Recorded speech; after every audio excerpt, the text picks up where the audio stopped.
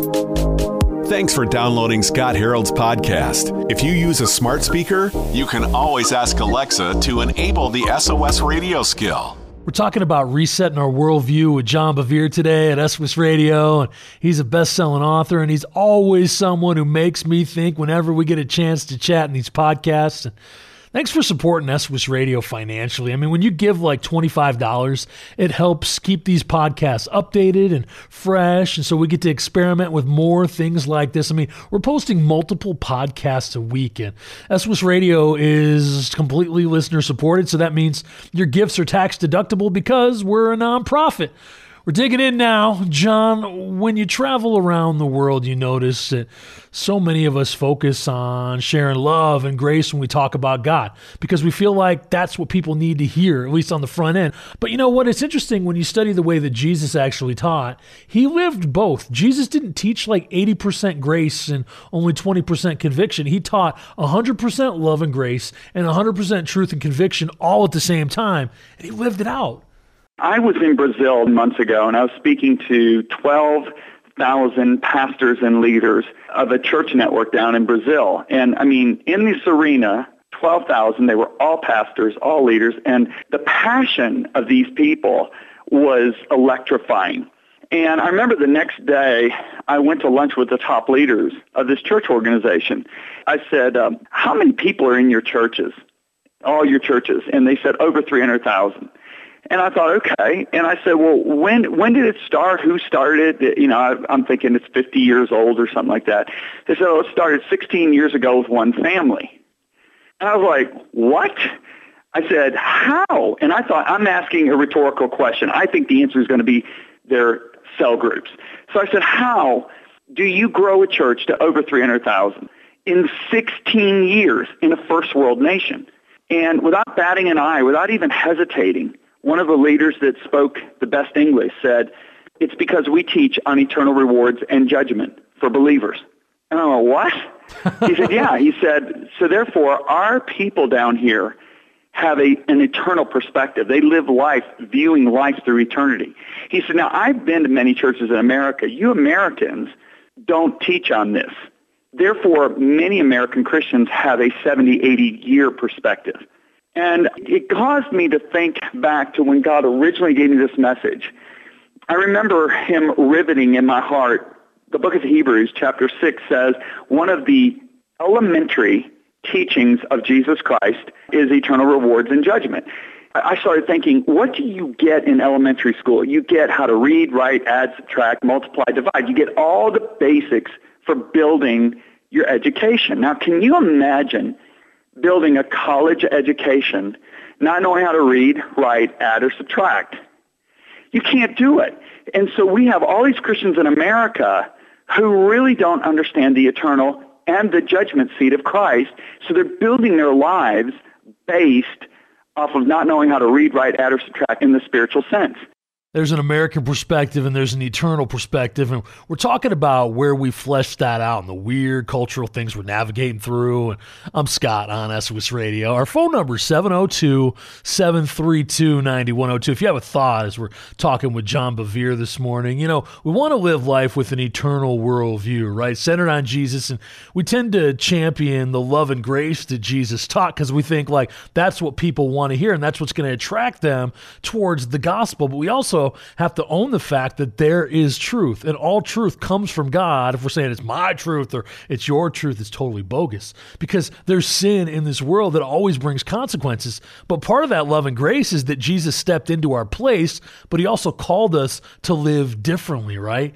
Now, John, where do you think we need to start focusing on making our life count both for today and for eternity? You know, the Bible's very clear that what we do with the cross determines where we're going to spend eternity. However, what I find many believers are not aware of is that the way we live as believers determines how we're going to spend eternity. If you look at the judgment, the word judgment in Hebrews chapter 6, it's the Greek word krima, which just means a decision. And Paul the Apostle says in Corinthians that all of us believers are going to stand before Jesus. And we're going to give an account not of our sins because his blood eradicated our sins, and that is a big thank you, Jesus, okay?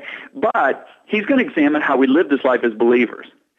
He's going to examine our thoughts, our motives, our intentions, our works. All that's made clear in 1 Corinthians chapter 4 and other places in the New Testament. And as a result of the investigation he does on our life as Christians, he's going to make decisions, and those decisions are going to be, according to Hebrews 6, eternal. So that means there's never going to be any changes to those decisions. And the Bible makes it very clear that the decisions that he makes are going to result in rewards. And the rewards can range from this, anywhere from having everything we did burned up, yet being saved, yet as a man through a wall of flames, the Bible says, all the way to reigning beside Christ forever and ever and ever. And as believers, we got to remember that heaven is going to be much more exciting than even earth. I mean, there's going to be vision, there's going to be building, there's going to be, expanding. All of this is going to be going on because of the nations will be coming to the city, the 1,400-mile long and wide city. And who are the people that are going to be in visionary positions with Jesus? Who are the people that are going to be doing some of the lesser positions? All of this is going to be determined by the decisions he makes at that judgment seat. So again, it tells me what we do in this life determines how we're going to spend eternity. And Scott, can you imagine if somebody looked at someone and just, let's say we could live in our bodies a little longer than we live right now, and somebody said to us, okay, the way you live the next 24 hours one day is going to determine how you're going to spend the next 1,000 years. Now, we can't even imagine 1,000 years. I mean, if you go back 1,000 years, there's no United States. Christopher hadn't gotten on the boat yet. He wasn't even born. King Louis XIV of France isn't even born yet. That's a long time.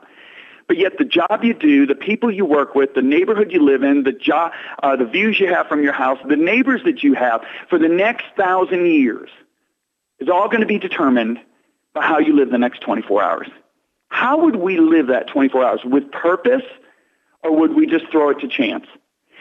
And yet that's nothing compared to what we're talking about here. Because we're talking about what we do in this life, and James calls this life a vapor. It's zero, basically, compared to eternity. Determines how we're going to spend the rest of eternity. Thanks for supporting the SOS Radio podcast and giving through SOSradio.net. If you're enjoying these conversations, it helps us just to keep all of these fresh. And we're talking with John Bevere today. And he released a book years ago called Driven by Eternity. And you re-release that and update that for modern times. I mean, you wanted to talk about how we're not just living for today, and we're not just living for like 80 years from now. What we want to do is have that whole on earth as it is in heaven idea living out. And God gives us these talents, right? And you see how multiplication affects the fruit that comes out of our time and our talent and our resources when we're connected to Jesus. Well, our talents are given by God. If you look at my talent, one of my talents is not singing. You would never have me singing on this radio station. Okay, but I am gifted to write. I'm gifted to speak. And I've used those talents and I've multiplied them. If you remember the parable of the talents, the two that were called faithful did one and one thing only. They multiplied what God gave them. God's first commandment to us when he put us in the earth was be fruitful and multiply. The thing is, if I just said, hey, I want to go and I want to have a new CD that sells as many copies as Taylor Swift, well, guess what? I'm not gifted to do that. But, all of us have giftings in areas, and it's different areas. And the Bible's very clear that there are different areas that God has gifted us in. And those areas multiply. And so that's what I've done. To date, at the end of this year, we'll have given 10 million resources to pastors and leaders in 84 nations. We've given it to them. I'm going up to Mongolia. We gave hundreds, probably close to 100,000 resources to their leaders. What am I doing? I'm multiplying that gift that God gave me. And when we multiply, the Bible makes it clear, we get rewarded accordingly at the believer's judgment. You're clear to go. Thanks for downloading the SOS Radio podcast. If you enjoy the discussion, give it a 5-star rating in your app store. The way the technology works, your ratings really help spread the word.